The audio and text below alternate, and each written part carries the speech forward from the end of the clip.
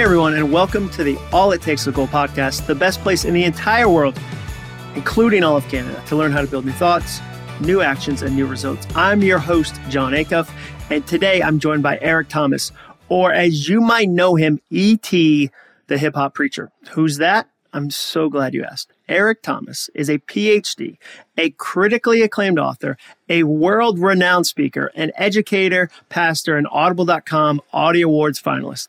E.T., as he's known, has taken the world by storm with his creative, common-sense approach to living a successful, satisfying professional and personal life. Through a significant social media presence and regular domestic and international tours, E.T., the hip-hop preacher, has become a global phenomenon. And we actually did 2 recordings. We had so much fun in the first session that we ran out of time, and we did a follow-up recording. And I love Eric. I first saw one of his videos maybe about 5 or 6 years ago. I think a friend sent it to me, and it made me want to run through a wall. It was called How Bad Do You Want It? Millions and millions and millions of people have seen it. He travels around the world. He's always in like NBA locker rooms. He's always talking to NFL teams. Like, he's the kind of dude that when you listen to what he says, you're like, I can do it. I can do anything. Like, let's go. Like, this guy, if you think I'm positive and upbeat, you're going to be blown away by E.T. It's the best conversation. The story he tells about the birthday party that he said no to is insane. It's such a crazy story. It's going to really encourage you. So I think you're going to love this episode. But first, a quick message from the sponsor of today's episode. When my book Soundtracks came out, one reaction really surprised me. Parents across the country started asking me, do you have a version for teenagers? They say, you know, Jon, if I could have changed my mindset at that age, my entire life would have been different. Why did they say that? Because when it comes to the life you want, mindset is everything. When you're young, your entire world is made of new. You're a movie that's barely started, a notebook with blank pages in it, a song that hasn't hit the chorus yet. You have your whole life ahead of you. The crazy thing is, your future life is directly impacted by your mindset. Positive or negative, your thoughts matter. They can work for you or against you. In fact, a single repetitive thought believed when you're a teen can change the course of your entire life. The good news is you get a choice when it comes to those internal soundtracks. That's why I wrote my newest book, Your New Playlist, with my 2 teenage daughters. It's written for teenagers, by teenagers, to help them create new thoughts that will turn into new actions and lead to new results. Help your teen design a playlist and tap into the superpower mindset by pre-ordering a copy of Your New Playlist wherever you like to buy books. Or you can even read the first 2 chapters for free at acuff.me/playlist. All right, let's jump into my interview with Eric Thomas. All right, E.T., so glad you joined me today. Really excited about this. I don't want to waste any time. I want to jump right in. It would have been easy for you to feel like a victim. Absolutely. You didn't know your father growing up. Yeah. You found out the person you were told was your father wasn't your father after getting teased by neighborhood kids. Yeah. You find the birth certificate. Yeah. You're homeless at 16. Yeah. If there's a recipe, if somebody was making a meal called Be a Victim, you had all the ingredients. All of them, every last one of them. But you're not. How did you break out of that mindset? You know, I'm going to be honest with you, so that my audience can feel they relate. You know, I was probably the guru of victim. I had the T-shirt, the coffee mug. You know, I actually was given a lifetime membership. I turned it in. But I got to a place in my life where I began to have a why. You know, I began to like, yo, E, bro, you live in America. You know what I'm saying? Like, you see one group of people living this way and you living this way. It's like, come on, bro. Like, it's not working for you. You know, the victim thing is not working for you. Like, it's not attractive. It doesn't look good on you. You're not attracting the winners. You know, bruh, you got to stop. Like, what's your why? Why are you on this earth? How much time do you have? What do you want to accomplish? What do you want to see? What do you want to do? And I knew, and you know what, man, this is so funny. I think there are times that we hold on to things and we cherish things because there are things, even though they're not working for us. But it's like, okay, I know it's not working, but it's my thinking, it's my behavior, it's my. And I was like, you wouldn't take this from somebody else. Like if somebody else was doing that to you, you'd hate that person. You wouldn't take that. Like, you wouldn't let somebody else treat you this way, give you these results. You wouldn't do that. So why is it okay that you're doing it to you? Like, it's not okay. It's not. And so I just woke up one day and was like, man, this isn't it. Homeless, this isn't it. Going to church, not smelling good because I don't have access to a shower. I'm not brushing my teeth. I'm getting teased. I don't have no money in my pocket. I'm hungry. I just got to a point where it's like, this ain't it, bro. And so what's the alternative? I don't know, but I know this ain't it. And I think, one of the things that we have to realize is a lot of times we go, well, I don't know, so I don't know. And it's like, that's not good enough. It's like, no, I don't know what's on the other side of this, but I know I don't like this. And can that just be enough? Like, can it be I don't know what I want to do for the next 10 years. I don't know what I want to do for the next 20 years. Okay, but you do know you don't like your life as it is. Today's not working. Today's not working for you. So it's like, let's stop doing today and let's do something different. So for me, I think that's what it was. I got to a point where I was losing. And I was tired of losing. And I wanted to do something to become a winner. Well, and I think that's such a great way to get around the perfectionism of, I have to know the next 10 years. Yeah. I have to know the final chapter of the book before I write the first page. Yeah. No, you don't. The book's going to reveal itself. Absolutely. Nobody, I always tell, you talk to 18-year-olds all the time, and I always tell 18-year-olds, a 45-year-old who told you they know what they were going to do when they were 18 is lying. Right. They didn't know. You don't have to have that figured out, but you can take steps today. Yeah. And it reminds me of your time working in the GED program with Oakwood. Yeah. Like, that feels like in Huntsville, real full circle moment where you're playing hip hop music, you're reading classical motivational books, you're getting them to walk around when they feel stressed about a test. And now you're talking to NFL players, NBA players, college football players. Everybody wants to fight Goliath. Nobody wants to wrestle the bear. Yeah. But you're in Huntsville fighting bears. Yeah. Nobody sees you. Yeah. There's no attention. There's no Instagram. There's no 2 million followers. What do you say to somebody to encourage them? Like, hey, you got to do a lot of unseen work in small areas as you build towards something that might be bigger. Miracle territory, happens to people who are in the territory. You know what I'm saying? Like, people try to make miracle territory something deep. It's like, no, miracle territory just means that you have to be present. You got to show up. That's it. It doesn't say you got to show up big. It doesn't say you got to show up impressive. It just says you got to show up, and when I think about David, David just showed up as a shepherd and didn't know that each shepherd credit. I used to take my kids to Chuck E. Cheese, and every time they play the game, that you get so many tickets from playing the game, and it wasn't one game that got them the teddy bear. It might not even been 2 games that got them the teddy bears, but an hour of playing these video games, they walking away with a teddy bear as a 5-year-old, as a 4-year-old. Why? They showed up to Chuck E. Cheese. Some kind of way when you play Chuck E. Cheese games, you get Chuck E. Cheese tokens. Some kind of way you could cash these tokens in and you can buy a toy from Chuck E. Cheese. It's the same thing in life. When you show up in life, it doesn't matter how big you show up. You just show up in life. You play the game, right? It doesn't matter. Now, John, I hate to go here. I don't want to promote gambling, but it was something I did as a teenager to make money. And one of the things that hit me early in life as a gambler is it doesn't matter what hand you're dealt.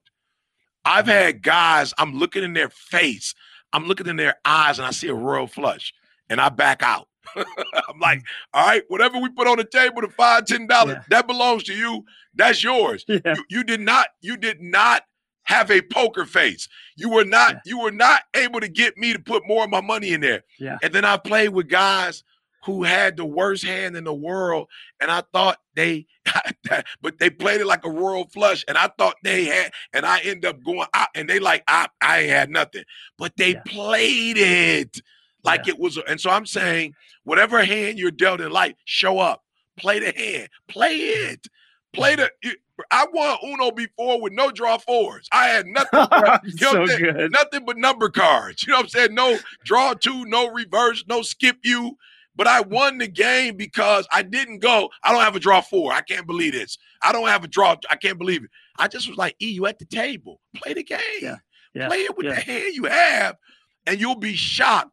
More often than not, you'll wake up just tending to the sheep. You'll wake up one day and your dad tells you to take lunch to his brothers, and you're just being obedient to the lunch boy. You're not looking for Goliath. You're just being faithful over few, and then boom, you get to Goliath, and it's like, oh, I can take this guy. Why? Because the same thing it takes to take Goliath down is the same thing it takes to take a bear down, to take a lion down. Like the GE, oh man, you doing the NFL, you doing the NBA. No, the NFL and NBA guys, believe it or not, they might be 6'10", 6'8", but they're still 19 years old. Yeah. They're still human. They're human. The kid at the GED program was 18 years old. He was 19 years old. Yeah. He wasn't in the league, but he had the same challenges, self-esteem, comparing himself, being lazy, not going he's got the same. So the NFL is the GED. It's just a different. They got a check at the NBA. The GED didn't have a check. But the work, John, it's the same work. Yeah, it's the same work. Yeah, and that's what you're entitled to, is doing the work. That's it. I like that. That's what you're entitled to. I like that. Yeah, it's doing the work. I like that. And they have just as many challenges because they've got 30 people around them. They've got more money. They there's so many temptations. They don't know that at 27 they have to make that money last for the next 50 years. Absolutely. Like, and that and that money that feels big is smaller than it really is. Small.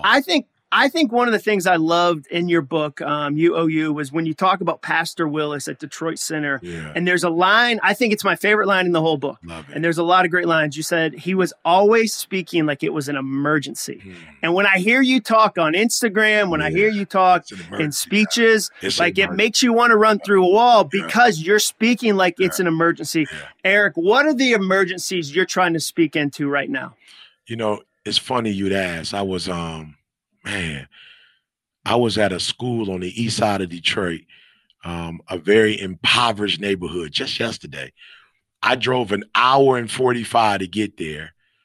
And I asked a group of kids, how many of you take school serious? And how many of y'all don't want to be here? 98% raise their hand. Mm-hmm. Another question, how many of you took the SAT or the ACT serious? 10% answered they serious, 10% answered they weren't serious. And I was like, wow, another 75% of you just stood there and you didn't even raise your hand, yay or nay. And I was like, that's the problem. Like, you're in life, but you're not doing life. And I was like, yo, what's the problem? It was like, we don't care. And I was like, we got a challenge here. They said, what's the challenge? I said, you don't care and I do, and we both in the same room together. I just drove an hour and 45. And you don't care, but I care, but you don't care, but I'm here to help you care. And so that's the emergency. So one kid said to me, I was like, okay, look, it is what it is. How old are you? 16. I was like, okay, why don't you care? He's like, bro, I'm only 16 years old. Like, video games, fun with my friends, like, care for what? And I said, well, when do you think you should care? He said at 25. I said, you're already dead or in jail by that time. Yeah. So I understand what you're saying. Like, I just want to be a kid. I said, so does the 12-year-old in Iraq that's got a gun protecting his family, because does he want to be a kid too. He want to grow up at 25 too. But unfortunately, he's in an environment where, like, you don't have that luxury.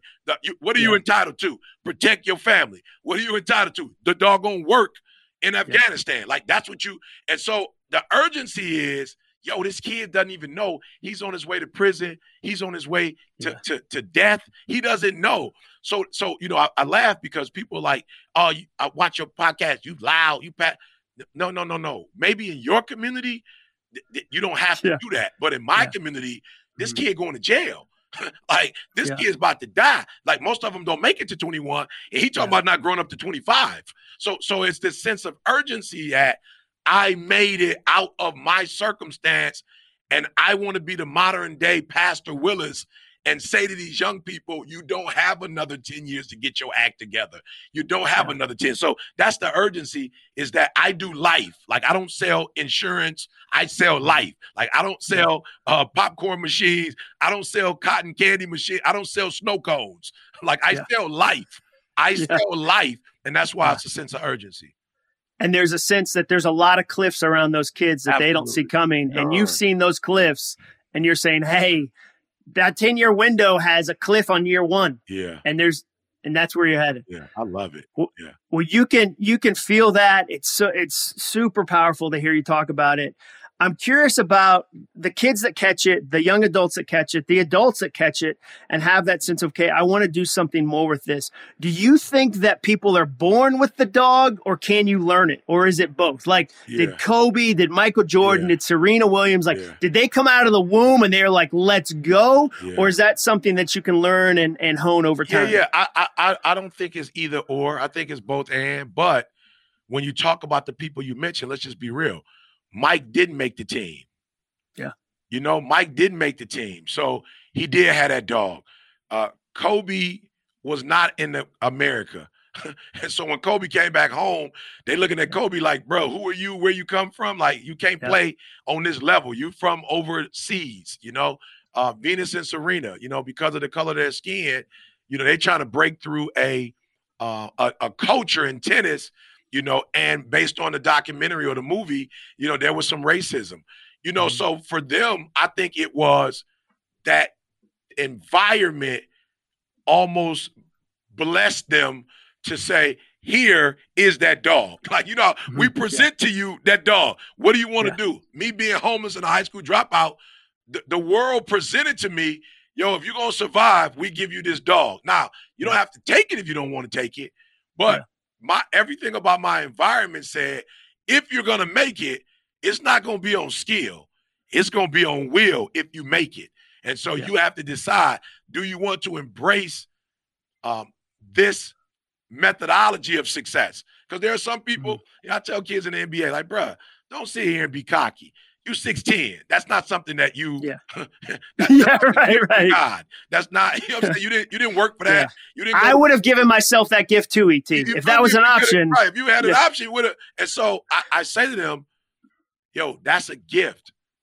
All of us don't have natural gifts that fit into the culture. Now, we all have gifts, but every gift doesn't necessarily naturally fit into capitalism. Like, if you're a basketball player, that fits. If you're a salesman, that you fit right into the capitalistic culture. But if you're a preacher, perhaps, like, maybe that doesn't necessarily just transfer. Like, you got to. Or a poet. If you're a poet, you love writing poetry. Yeah, violinist. You know what I'm saying? Just don't necessarily. And so I believe that some of us are blessed to go through certain trials and tribulations that the dog comes with it. You just got to assemble it. You know what I'm saying? But that, I look at my children, and for the most part, they were raised, we were probably, well off by the time they were 9, 10, So I don't know that the dog comes with wealth. You know what I'm saying? It's not necessarily, you got your own room, you going to school, you went to Michigan State. My son worked for Coach Izzo. My daughter got her master's. Like, I don't know if the dog, both your parents are degreed. I don't know if the dog comes with that as easily. You got to work a little harder to get that. But I do believe that in some cultures and in some situations, you come into this world and your mom got cancer. I don't care what culture you come from. You come in this world, 10 years old, your mom diagnosed with cancer. That's different. Like, mom's struggling. You got to help her get around. You got to go grocery shop. The dog, you like that. Welcome to the dog. But sometimes, kids may come from environments where the dog is there, but it's not as easily accessible because you don't necessarily need to have it to survive. Yeah. And one of the things you just mentioned that I thought was interesting in the book was the violin. So you growing up as a kid loved the violin, but your community around you said, that's not an instrument for you. You shouldn't play the violin. And you talk about how you dropped the violin. I'm curious now, what are the violins in your life that you pursue now as an adult, regardless of the community, where you say, okay, like, cause there's a lot of people at your level that would go, driving an hour 45. You shouldn't be driving an hour 45 to see these kids. Like, but what are the violins in your current life that you go, you know what? I put all my heart in there, regardless of what a community says, because I know that's what I'm about. Yeah, I live in a 2,300 square foot home, in Michigan. I'm a multimillionaire. You know, everybody's like, you should be living at least in the area where Coach Izzo live. Yeah. Like, you know where or the LA. is. You should be in LA. Why aren't you in LA? Absolutely. Bro, when people see me here in East Lansing, Michigan, or Lansing, Michigan, I live in a town called Grand Ledge. Most people won't know what that is. I say East Lansing just because people know, probably not, but some people would know Michigan State. And it's like, yo, you not? Nope. I got one car. You know what I'm saying? Like, I drive one vehicle. I don't have three vehicles in the parking lot, and I drive them from Detroit. So I drive a Cadillac. You know what I'm saying? I'm from Detroit, I don't have a Rolex, or I don't wear gold chains, I don't, it's just a lot of stuff. I don't do, a kid called me the other day, wanted you to come speak at my birthday party. I was like, bro, I don't do birthday parties. He was like, no. We're going to pay you $100,000. I was like, yo, I don't do birthday parties. Like, what part of that don't you get? No. We're going to have this Hall of Famer there, this celebrity there. You'll get a chance to network. I was like, network with who? For what? I'm in schools. I don't need a hookup to go to a school on the east side of Detroit. Like, I just call. That door is open. Right. That door is open. Call and they say, hey, what time can you get here? How many kids do you want in the auditorium? And so a lot of the awards banquets, the galas, it's like, yo, don't do that. The happy hours. And I told the guy, bro, I don't think I'm better than nobody else. I'm focused. Like, I know what my calling is. I know what I'm here to do. I know why I was put on this earth. It wasn't to attend your birthday party. And, you know what I'm saying? And believe it or not, you would be disappointed because it's more difficult for me to speak with passion at your birthday party than it is in a prison. Like, what are you going to do? Like, I'm so excited y'all are eating cake. I want all y'all to eat all that cake. Like, what are you going to go hard? Go hard. Go hard on presents. Open better presents. Go, So, again, it wasn't a thing of I'm disrespecting you. Yeah. I'm honoring my anointing. Yeah. My anointing is not for a birthday party. It doesn't mean I won't ever go to a birthday party, but I just don't see, like, especially a grown adult, I just don't see why, and so, nope, I can't do it. And so it is a lot of, you've made it to this level, why are they calling you ET? Why are they not calling you Dr. Thomas? You earned that degree. It was like, I did, but I didn't earn it for my ego. I actually earned it so I could do more for my community.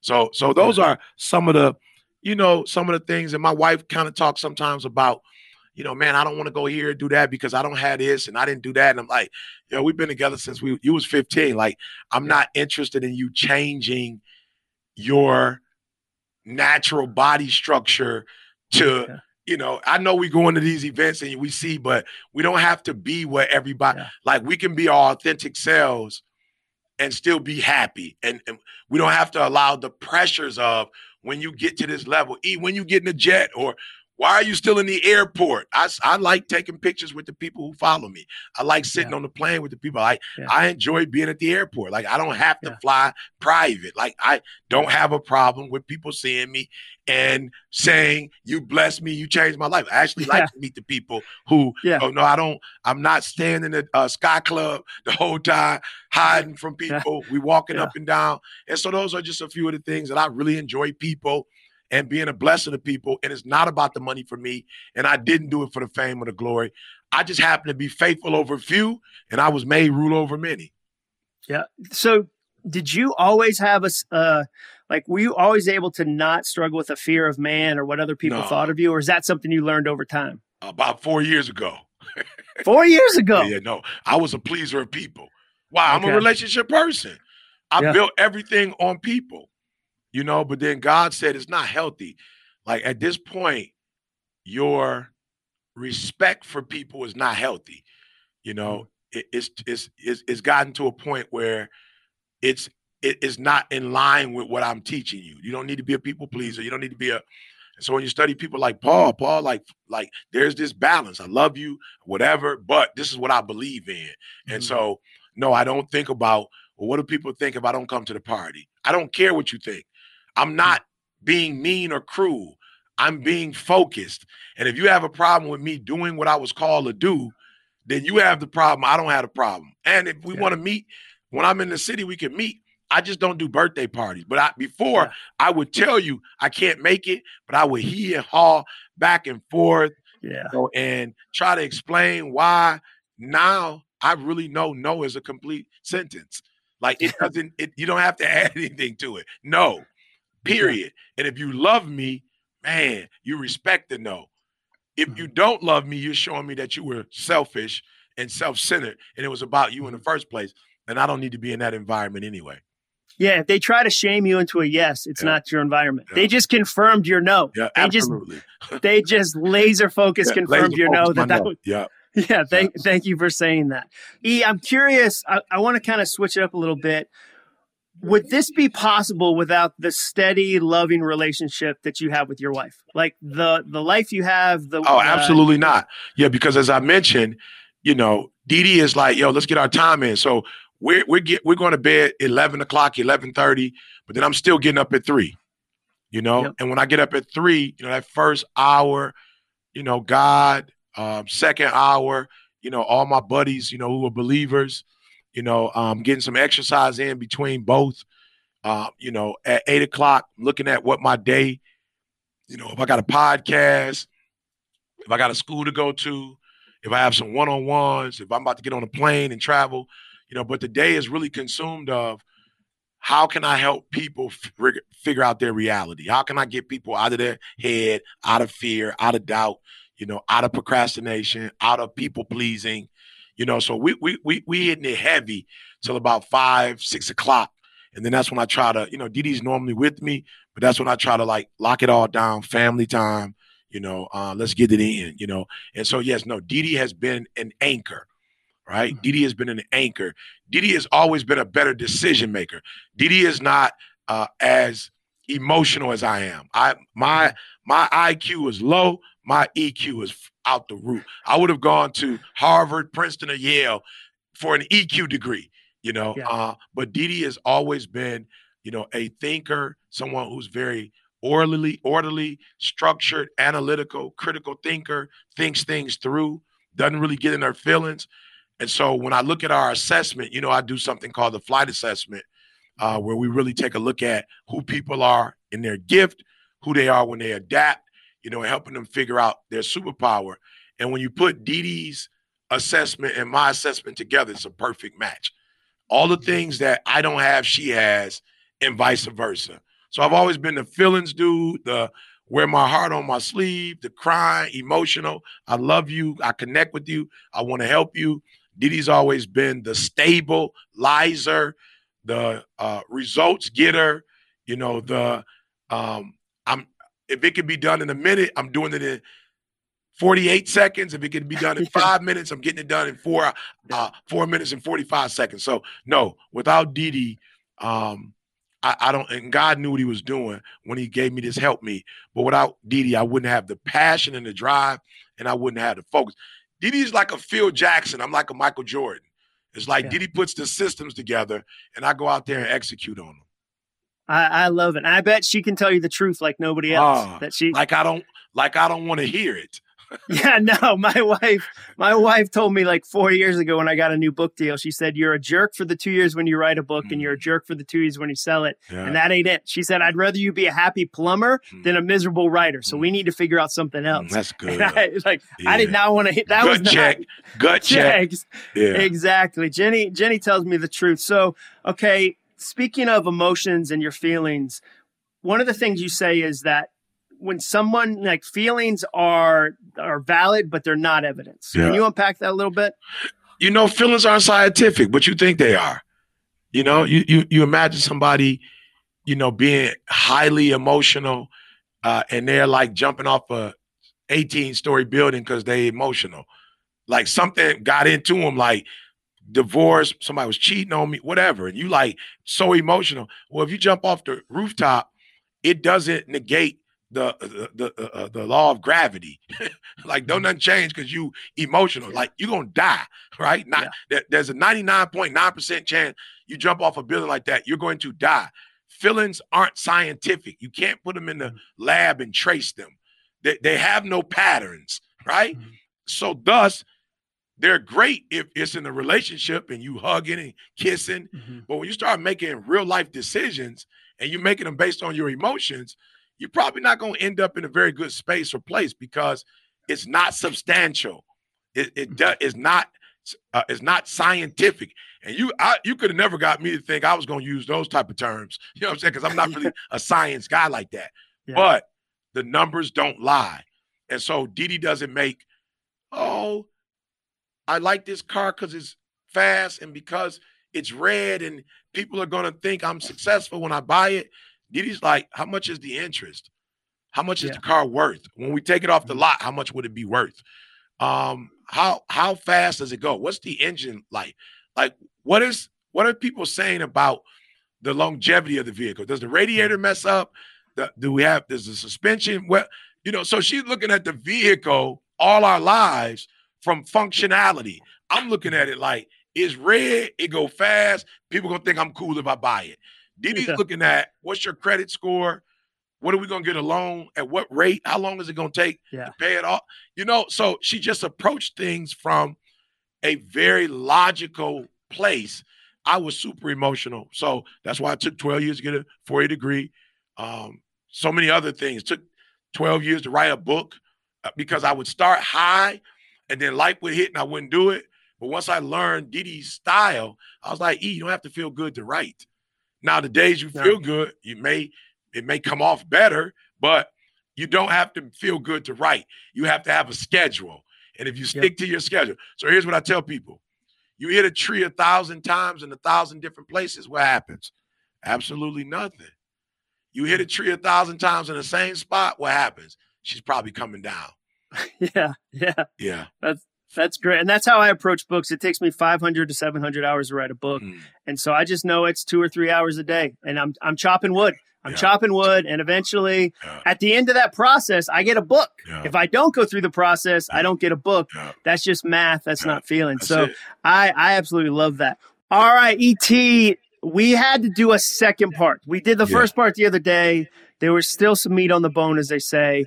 So I'm excited. I'm excited that you're back. So I want to jump right in again to the second part. I love it though. Meat on the bone. Like you be saying stuff. I'm like, yo, you're gonna hear some of the stuff that you said to me. You're gonna hear it again. Oh, let's go, dude. Let's go. I'm just stewarding. These ain't my ideas. I'm just stewarding. The best ideas are received, not forced. Okay. Well, you're doing a good job of managing the stuff, the phrases that you hear and regurgitating them. So I appreciate that. I appreciate that. So I want to take you back.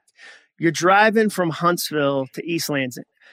Didi doesn't talk to you for nearly 700 miles. Your wife is real quiet because she's kind of stuck on, are we doing the right thing? Is it the wrong thing? Is this the right moment? You're living in a small hotel on Michigan State's campus. Your clothes are in your car. So if you want to change shoes, you have to go across campus. And it's tough. And then when you upgrade, you're living with college kids who are partying all weekend. It's this transition moment, this pivot moment. What keeps you going in that kind of next level? Like when you've realized, okay, it's time for me to get my education. It's time for me to level up. I've hit a ceiling in Huntsville. What keeps you going? Man, I know it's more. I know it's more, the pursuit, man. The pursuit, like so many people get caught up on and they just don't know any better. Like I hear my son all the time, like, I can't wait till. And I'm like, yo, you're going to be shocked when you won the Super Bowl that you might not be as excited the day after the Super Bowl as you were on the pursuit to the Super Bowl. Just like it's anticlimactic, right? And I was caught up in two things. One, the pursuit of, I know this is real. Like, I know I can do this. Like, I know the vision that I see in my mind. I know it's possible to become a reality. Like, I know it. I wake up every day like, okay, E, go get it. It's out there. Go get it. You can make it happen. And then the other one is they don't believe that you can do it. Like Didi don't, Like Didi's doubting it. Like Didi's quiet and upset because she like, yo, you got us on this wild goose chase. And I can't wait to get her to it. You feel me? Like I can't wait for her to get to the life she's about to live from this move based on the life she lived from the last move. Like if she thought us going to college and the little struggle we had there got us to, you know, like a nice little decent, you know, American dream. You know what I'm saying? Yeah. Like, I'd like to say that, like, the American dream we had in Huntsville, Alabama, that was like 101. You know what I'm saying? That was American dream 101. You know what I'm saying? Like, the two kids, the 2.5 kid, we had 1 acre. Like, we had one full acre of land, the picket fence around it. You know, it was like American Dream 101. You know what I'm saying? Enough money not to be broke, but enough money not to be rich, you know? So I was like, yo, wait till you get to the American Dream 410. Like it's about to be, you know. And so for me, it was always that, yo, Didi, you helped us to get to where we are. Wait till I help us get to where we are, you know? And so it was just waking up every day, 1, pursuing, and 2, you know, I hate to say it, like I don't mean it to be negative, but yo, I'm about to prove y'all all wrong. Oh, yeah. We call that spite motivation. A little bit of spite motivation. Like spite motivation. Yeah, exactly. I told you, you got the phrases, like you got them. You know what I'm saying? Well, I'm going to give you one more. Something I wrote down yesterday is you need to fall in love with the action, fall in like with the achievement. So a lot of people get it backwards. They think the achievement's the thing they need to love. They get the achievement. The first time I released the book, I drove home that day for my day job and looked around and was like, no one on this highway seems that excited. Like the core of the earth didn't break. Yeah. But like holding a book you wrote, and I see yours right there, that's an amazing moment. But that's an hour. That's maybe 10 hours. All year it took me to write it, I better fall in love with the action and fall in like with the achievement. Because if I write a book, I get 1 hour with it when I'm holding it in my hands new and I feel that achievement. Yeah. But I got to do 700 other hours where I'm on that hustle, I'm on that pursuit. Yeah. So I love that approach. Let's keep this going some kind of way, though. I know we can only do one podcast for the book, but some kind of way we got to have some yearly podcast or something.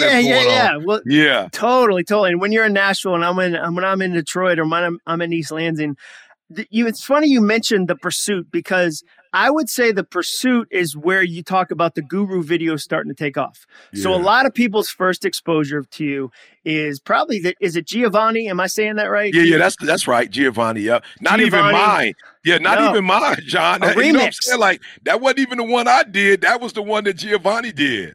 Yeah. So you record a video and it's just a normal class for you. It's before midterms. This wasn't some strategy. This wasn't you and CJ, your business partner, got together and you had a steady cam and drones and it was well lit. I mean, you're in it looks like a lime green button down shirt, which you wouldn't rock today for $1 million. I wouldn't. And you give this speech, but you're doing it. And then it starts to grow from a really ordinary moment. Have there been other times when you've seen ordinary moments turn into extraordinary because you've created so many of them?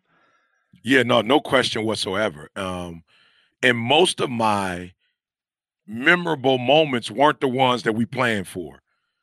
Like, I'm just going to be honest with you. I haven't done another Secret to Success video. You know what I'm saying? Like, since that one came out and we you would repeat it if you could. Yeah, you know what I'm saying? Like, we knew that one went viral, so we knew what viral was. Yeah, like before that, we didn't know what viral was. It went viral. We know what viral is now, and we've taken all of what we know about viral into the studio, and we've never produced that type of viral ever again. Like that, we've never produced a video that has hit those numbers, period, right? Yep. And so those moments come when you are just pursuing organically. You're doing what you call to do. You're in your sweet spot. You're in your superpower, you know. And in the book, I talk about, flightassessment.com, where people can go. Because a lot of people, it's still weird that I run into adult people who go, I don't know what my purpose is. I don't know what my superpower is. I don't know. So I had the advantage, and at least I knew what it was. And I've got this saying, John, and your gift shall make room for you. I got it from somewhere. You know what I'm saying? And your gift. So here's what I tell people all the time. The reason why ET is so dope is because at least once or twice a day, I'm using my gift. Like, I'm speaking somewhere every single day. I don't care if it's a podcast. Like, I know for a fact that somebody in your audience is going to resonate with me. Somebody's going to buy the book. Like something's going to happen as a result of our interaction with each other. Mm-hmm. You know what I'm saying? Like it's crazy. Like the two of us together are going to create something that could not have been created had the two of us not come together.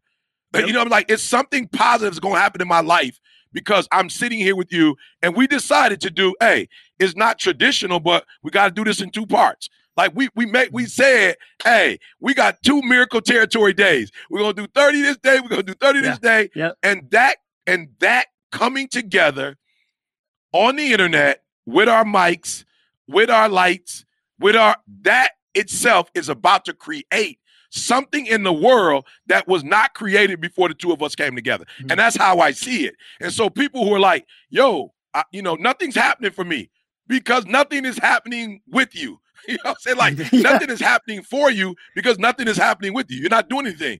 But you look at Eric Thomas, he's got, these advantages. And Eric is, so many people know him. And he got a video that blew up.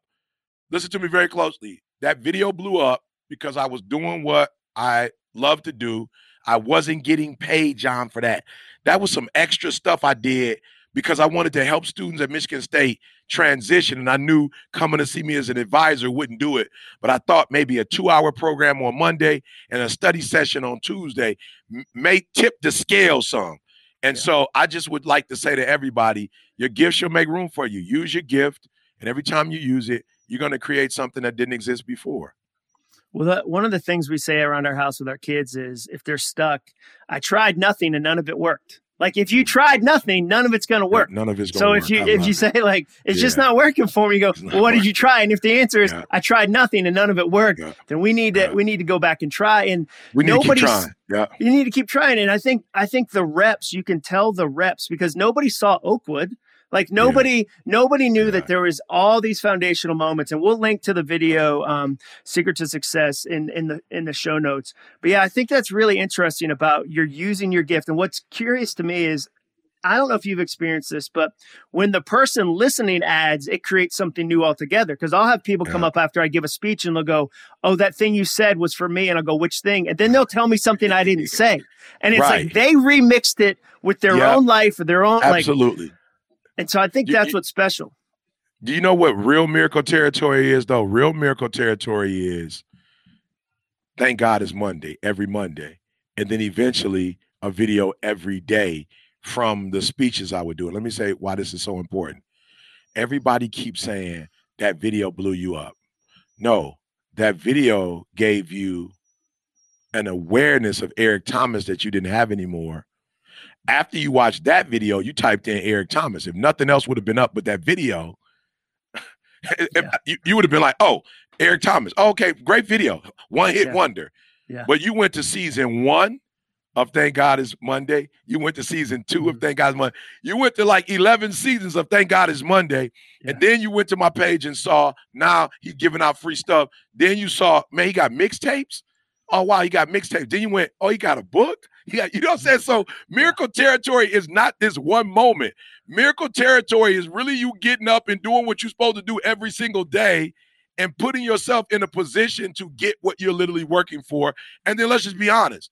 Once you start working for stuff and the momentum start growing, well, then you start getting stuff that you didn't work for, that's just kind of out there because you're out there. Yeah. But nothing from nothing leaves nothing. You know what I'm saying? Yes. Like you said, nothing from nothing. I saw this, John. I wish we could post it. It's the funniest video I've ever seen in my life.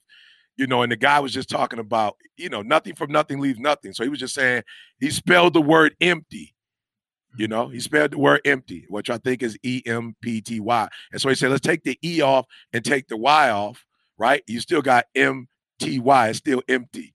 You know what I'm saying? Yeah. He said, all right, well, let's take the T off, right? What is it? MT. It's still empty. Yeah. It's still nothing, right? He said, okay, let's do this. Let's erase everything. What do we have? Empty. You know what I'm saying? It's nothing. It's like nothing from nothing leaves nothing. And there are people at home wanting something from the couch. Nothing from the couch leaves nothing. Nothing from the chair leaves nothing. Nothing from complaining leaves nothing. Like nothing from nothing leaves nothing. And I think Miracle Territory is overrated because we try to make Miracle Territory some formula that we can't solve. You can solve you can solve for miracle territory, and it's action. You know what I'm saying? That's the formula for miracle territory. Action times faith equals miracle territory.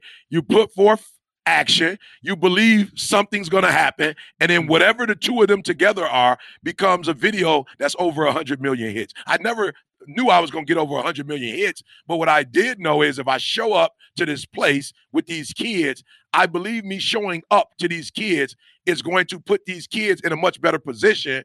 And it not only did that happen, but it put me in a much better position because I was there to put them in a much better position. Yeah, and everybody got helped. And then people around the world that you didn't even know, that in countries you've never even been to, got helped. And what's interesting about the viral thing, the double rainbow guy didn't have another video. Like, you can go viral and disappear the next day. So doing one thing, one home run is not enough for a career. It's not. So like whenever somebody says that, or when people tell me like, I don't have time to write my book, and then they'll tell me about the 3 fantasy football teams they're on, and they're researching a backup kicker, like who's out of Chicago, and the win can, I'm like, I'm going to blow your mind. Like, I'm going to blow your mind right now, dude. Like, the average American watches the equivalent of 2 months of TV a year right now. 2 months. Wow. If you only watch 1 month, you're crushing. And that's still one, like, the bar right now is so, and I keep trying to tell people, like, you got, like, there's a bar, good. Let's go. Yeah. So for me, I think about that in miracle territory. We talked about this off camera for a minute, but part of my career, I got to work with Dave Ramsey for 3 years, and that put me, I went from stages of 80 to 8,000 in about a month.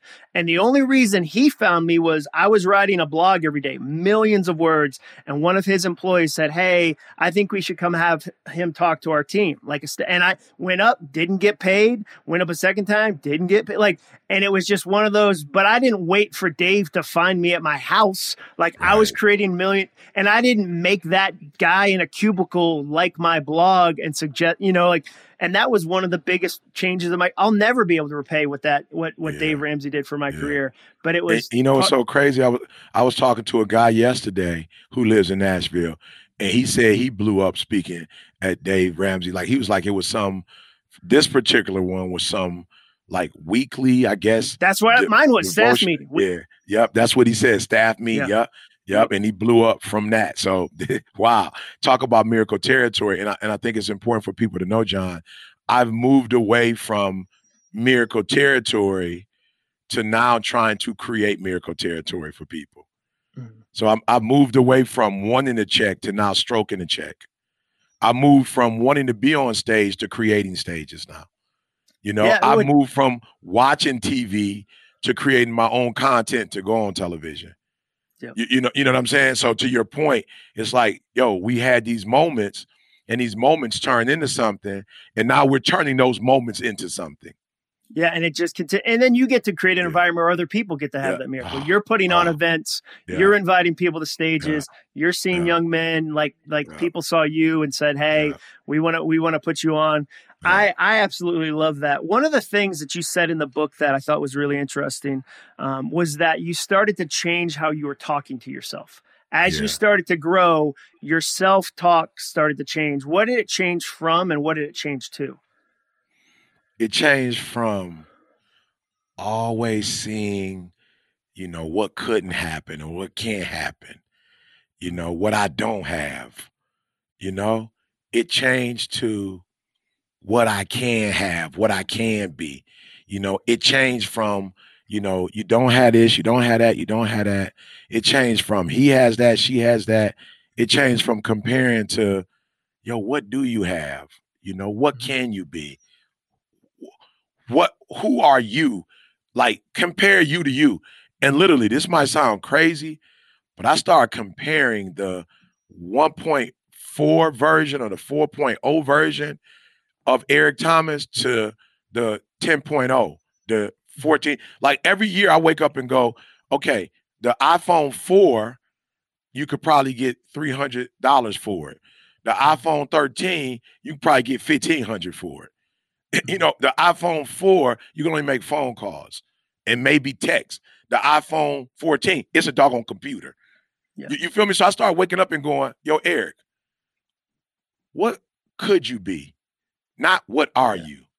What could you be? Like, if you were a better version of yourself, what would that look like? What would that feel like if you were a better version of yourself? And so I started waking up and really asking myself, like, yo, who are you? What are you? What are the opportunities you have? Now go get it. And don't let anything stand in the way. Whereas before, everything stood in the way. I probably made some stuff up to stand in the way. You feel me? Like, just being honest, I probably made up some stuff to stand in the way. I created some stuff that didn't even exist and let it get in my way. Well, yeah, I mean, that was why I didn't start a podcast for so long. So many people said, hey, you've got to have a podcast. And I said, well, the technology is so complicated. I don't know how to. So I created all these fictional obstacles that really weren't there. And then when I finally did, and it did well, and I was like, oh, I wish I had done this 10 years earlier but yeah, I think we manufacture sometimes obstacles because we think it'll protect us from the work, but it just increases the regret. Yeah. And we end up not building the things we want to build. Yeah. How do you balance, being kind of telling yourself to do hard things, but also being kind to yourself? Like, what's that tension look like? Because you're not beating yourself up. You're not shaming yourself into performance, but you're also calling yourself to greater levels than you might have done a year ago or 2 years ago. Yep. I'm challenging myself to greater levels. I'm challenging myself to not doing what I knew I could do to get to that next level. And I'm congratulating myself when I get to that level. So I'm gonna say it one more time. Yeah. Like I'm challenging myself. Hey, E, come on, bro. You could do more. Yeah. Don't. How do you know you could do more? Because when you didn't think you could do more, you did more. Yeah. You feel me? Like, when you didn't believe in yourself, you did more. Yeah. You feel me? Like, when you didn't even believe in yourself, you was doing more. Yeah. You feel me? Like, you was doing more when you didn't believe in yourself. Now that you believe in yourself, you should be able to do more than you think you could do. So congratulations when you challenge yourself and you do exactly what you knew you were capable of doing and beyond. But hold yourself accountable when you knew you did put forth effort, but you didn't do as much as you could have possibly done. Just hold yourself accountable. Like, you don't got to beat yourself up, but you do have to say, hey, Eric, you gave 99%. Now listen to me. Nobody knows you gave it. Nobody knows you gave 99%. That might be good enough for everybody not named Eric. Yeah, everybody else thought you gave. But between you and I, you had one more rep in you. You had one more rep, as Ed Milet would say in his book. You had one more. You had one more rep, E. Next time, don't let yourself off the hook. Go for it. I love that. And Ed's coming on the podcast in a couple of weeks. So that's a fun overlap. Oh, he's going to kill it.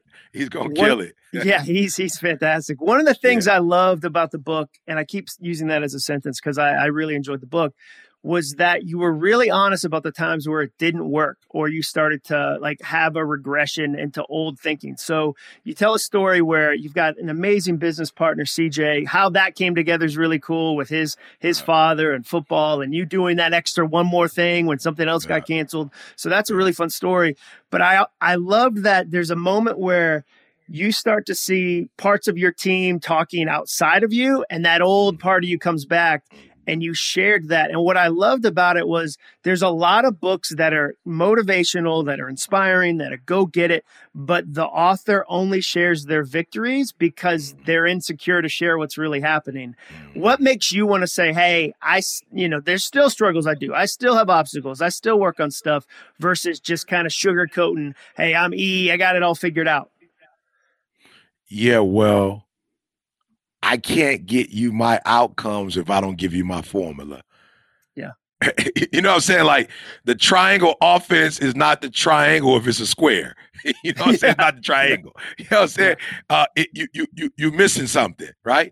And so if I really love you and care for you and I really want you to be successful, then it's not about me. It's not about me. And I got to share everything with you. Now, some people ask me, well, Eric, you can't share everything. Well, I share everything about me. Now, if it's got something that, if somebody else is inside of it, you know what I'm saying? I got to ask their permission. But if it's something that I can say that just affects me in my brain, in my experience, then I want to share it with you. Why? Because if I give you all the formula, A² + B² = C², please excuse my dear Aunt Sally, Well, you got a much better chance of being able to know the parentheses go first. You know what I'm saying? Yeah. You got exponent. You know what I'm saying? Like you got much better multiplication, division. You know what I'm saying? You got much better chance if I say, please excuse my dear Aunt Sally. If I say, please excuse Auntie, you know what I'm saying? Like you don't know multiplication, you don't know, like you don't know. And so for me, it's like, yo, if I really want to help you, it's not about me, and it's not about my reputation, and it's not about how I look, and it's not about how you think about me. Like I would love for you to think well about me, but somebody might read the book and go, man, that happened. I can't rock with this dude. I'm okay with that. Yeah. I'm okay with giving the people who are going to read this and giving them the formula they need to free themselves up and to really live life out on this short period of time that you have.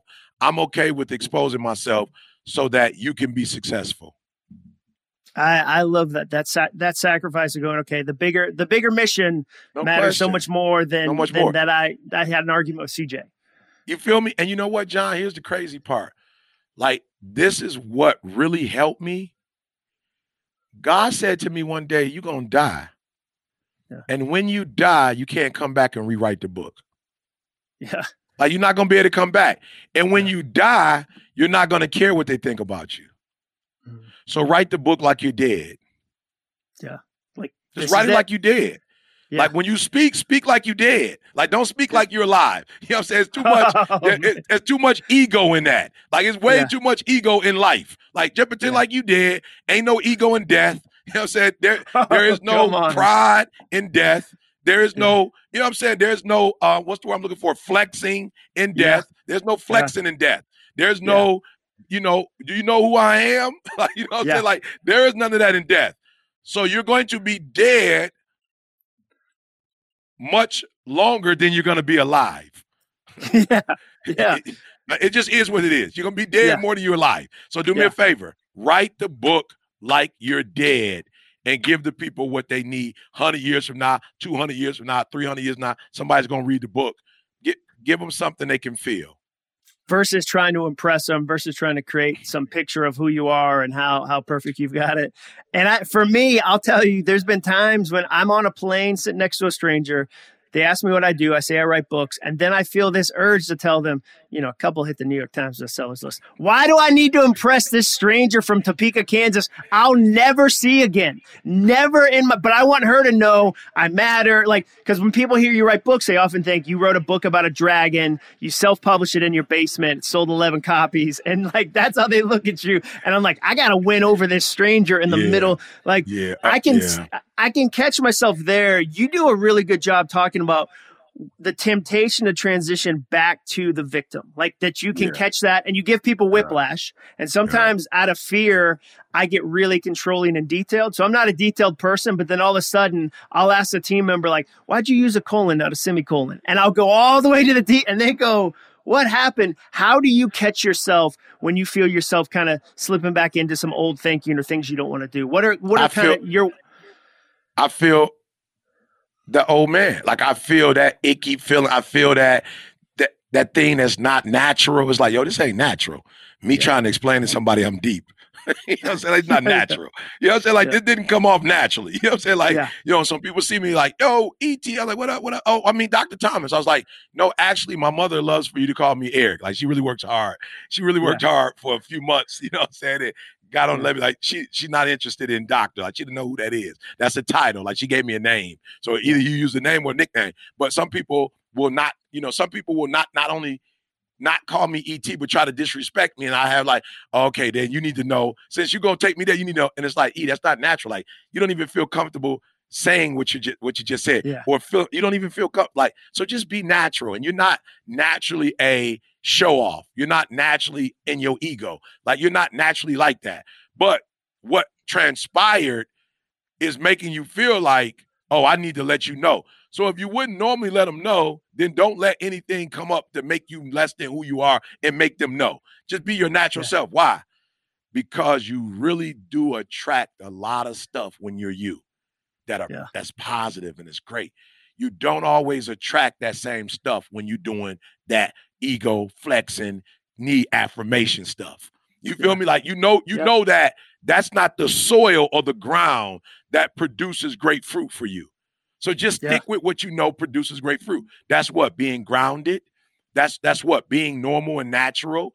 So just be you, because when you're you, it really works. Don't let that person take you out of being the person that you know you really are. And I have to work at that, because for real, sometimes I do feel like, yo, man, my man like disrespecting me or treating me a certain way because of the color of my skin. You know what I'm saying? Like, yo, if I wasn't, an African-American male, you probably wouldn't even question if I should be in first class. You wouldn't have asked me, you can't put your bag up there. I'm like, what? I can't put my bag up there. Like, what does that mean? You know what I'm saying? Like, are you the police? Are you the first class police? Are you in charge of the luggage? Exactly? All the luggage is under your... Yeah. Right. I don't even know who you are, but this idea of, okay, no, so now I not only sit in first class, now I gotta let you know who I am and why I'm in. And it's like, don't do that. Like, he got a problem. You don't have a problem. No. He's got a problem. He got either bad upbringing or something psychologically that's happened to him that's making him look at people different because of the color of their skin. Like, yo, don't get in that game. Why? Because you can't win that game.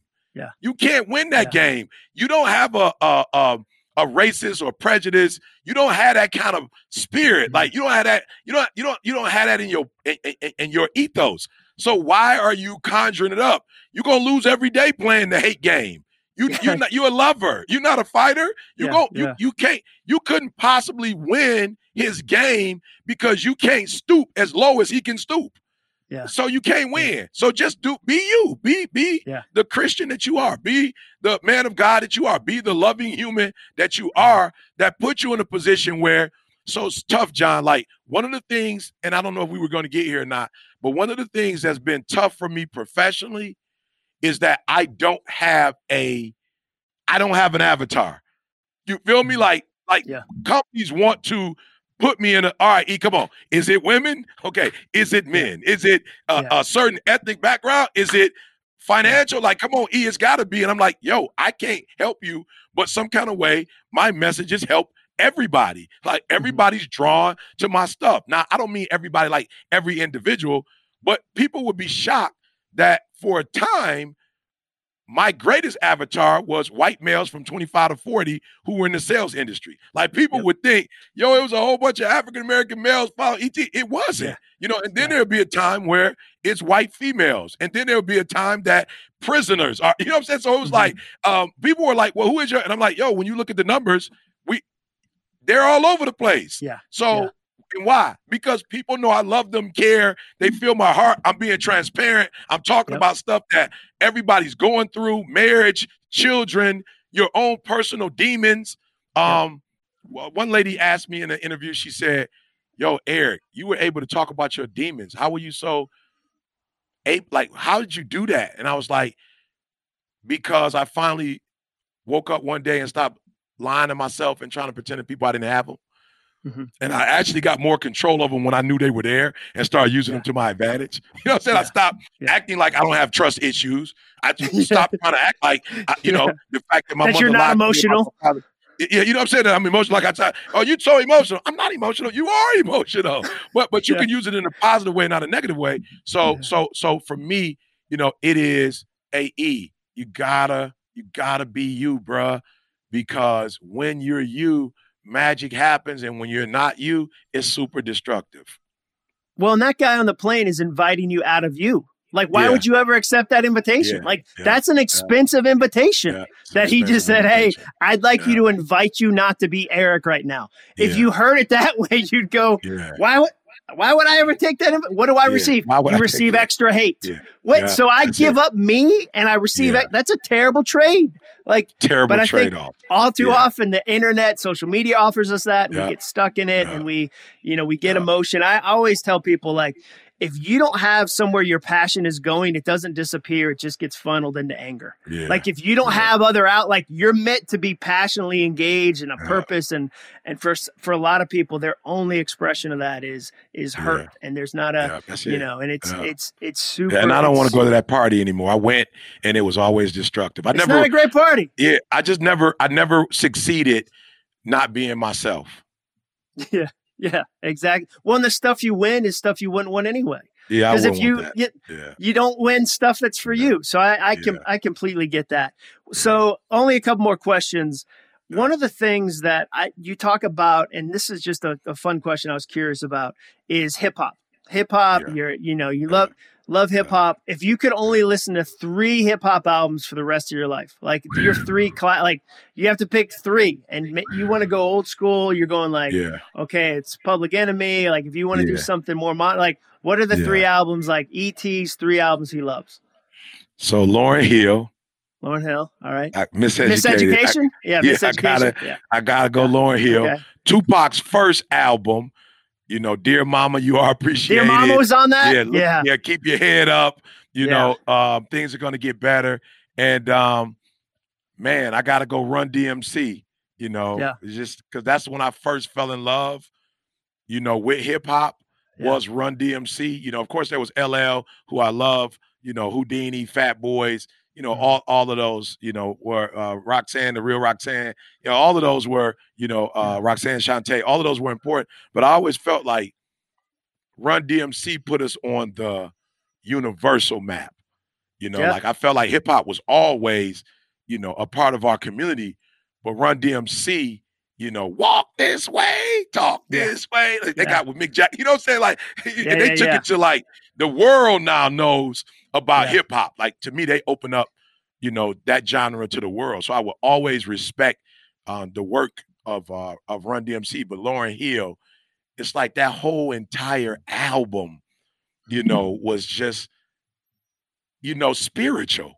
It was just so spiritual. It felt honest, Tupac, like that was her. Yeah. And then Tupac's first one to me, didn't have as much whatever the later ones have, there was an energy that I felt like as a relationship person, I felt Pac being more of a, almost like a preacher, almost like a coach, and just telling us like, yo, these are the things that are important to us. Mamas are important. When you have a struggle, keep your head up. That's important. Is there a heaven for a gangster? Meaning, can anything good come out of our experience? And I just felt like, Pac was energizing, the community at that time. And so to me, he was the purest Pac for me. Yeah. Like somebody else might be like, whatever. But for me, he was the purest Pac before it became commercial. And, he blew up and all that. To me, he was the purest Pac, closest to his mom, who was a part of the Black Panther Party movement. And I just felt that spiritual ethos, that care, that love, that getting us to reflect and think. Yeah, Dear Mama to this day is like, just that's every year they play like poem. My mom. I have a connection with my mom that's out of this world. That my mom was 17 when she got pregnant with me. It was just me and her for a while. She's doing her thing. We were always close when I was coming up as a kid, even before the little stuff that happened. Like we had our own we go to Chicago every weekend for about 7 years. We had a little McDonald's thing we do. We used to go get ice cream. So when he talks about mamas, it's like, yo, Pac, I feel you. And you articulated in the way that was in my soul, but never really, that I couldn't articulate it. But that's how I feel about my mama. Exactly what you said. Yeah. And then my mom had her own personal struggles coming up. So I just was like, yo, Pac. So those are the 3. That's good. I love it. That's good. Yeah, he gave you words for your feelings. Like you had the feelings already, but he gave you words for them. He gave me words for it. Yeah. Made it meaningful. I think that he's a wordsmith like you are, John. He was a wordsmith like you. I love it, dude. I love the word. It's I could geek out on words all day. So speaking of, last 2 questions, what's on your Mount Rushmore of books people should read? So if you think about, okay, like if somebody came to me and said, okay, E, I know you're a reader. I know you love books. I know you saw them as a stepping stone to deeper levels. What's on your Mount Rushmore? So I got to go here, and I know people are like, you corny. The Bible, and only because, John, there's where I found my playbook. Yeah. There's where I found the dude on the plane that is a racist and trying to disrespect me, and I can't sit in this section. Turn the other cheek. So I'm not even talking about the Bible from some spiritual hookup. I'm talking about, that's a practical statement. This is where I got my anchor. It's like, yo, turn the other cheek, love. You know what I'm saying? Love those that, you know what I'm saying? Like, do good to those, look out for the widows, look out for the fatherless. Like this is the foundation for me. This is where I picked up these principles. Number 2, and you can go either way, Think and Grow Rich, Napoleon Hill, Think and Grow Rich, Dennis Kimbro. The book itself is fire. Of course, Napoleon Hill was the first one to write it. But Dennis Kimbro did something unique in that he took the same blueprint, but identified people of color that you could go like, oh, I know him, I know her. Fire. Dennis Kimbro's book, I don't care who you are, Daily Motivation for African-American Success. Don't get caught up on the last part. You're like, well, I'm not African-American. It's a phenomenal read. It's every single day, 365 days. And it won't take you less than 3 minutes to read. Again, y'all might be like corny. Somebody said the other day, Eric, you read that? Chicken Soup for the Soul. All of them. Sure. You know what I'm saying? Like every last one of them. Every last one of them. If you need some motivation, some inspiration, I would love to write like that one day. Like I would love to be able to do a book like that one day. Cause I just think it's just, whatever. You've got, so many classics, but let me give y'all 2 more. The Richest Man in Babylon, and The Greatest Salesman that ever lived. The Scrolls, man. Oh, yeah. Og Mandino. Mark 2. You know what I'm saying? Yeah. The Scroll, Mark 1, the Scroll, I will greet this day with love in my heart. What's the other one? The Law of Persistence, So yeah, those are some of the classics. Malcolm X autobiography was one that I love.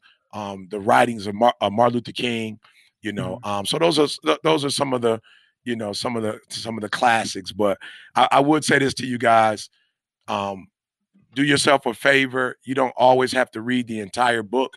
And I think some of you get discouraged with reading because you see 375 pages. Yeah. But I can read Malcolm Gladwell's books, the first chapter, and I'm done. Like I don't need to keep going. Like he lays it out, he gives you what you need, and boom, you're out. But I would say to all of you who are looking to take your game to the next level, reading to some extent, if it's reading people, you know what I'm saying? Like whatever it is. Yeah. But you have to get out of your, like, if you're the only person in your head, it's a sick world. You have to get other people who've been successful, who've done great things. You got to get those people and their stories in your head. But if you're the only one talking to you, that's not healthy. I'll add to that. ET has a ton of content on Spotify, on YouTube, on videos. So I always tell people, if you can binge Netflix, you can binge Hope too. Like you already have that muscle. You already got that muscle. You just got to change the content. Got that binging muscle. Yeah, you got that binging muscle. Go just binge something that's going to grow you. Like, because you never feel better after 6 hours on Netflix. No one walks away refreshed. No one walks away hopeful. But if you plug into some of ET's content, I think you'll be really encouraged. Last question, ET. Where can people find out more about you? etinspires.com. etinspires.com. Book is UOU. ET, we got to do this again. Super fun. For real, bro. I bump what they got out of it. Iron sharpens iron, or titanium sharpens titanium. Yeah. You know what I'm saying? I was enriched by our discussion. I just feel like I would be a better human knowing you, like having a relationship. I just feel like there are connections that other people's lives will be better because of us connecting together. I kind of just feel like there's this synergy that's happening here. And so when I'm in town, I promise you a walk in the park. I can't go to dinner or breakfast or lunch no more. My metabolism, it doesn't work that way anymore. But I could definitely put on some shoes and go to your nearest elementary or middle school and walk around the track with you and chop it up, man. But thank you so much for working with me and for letting me in your world, putting me before your audience. And I hope that you don't regret, this hour or so that we spent together, for not a second, for your dude, audience.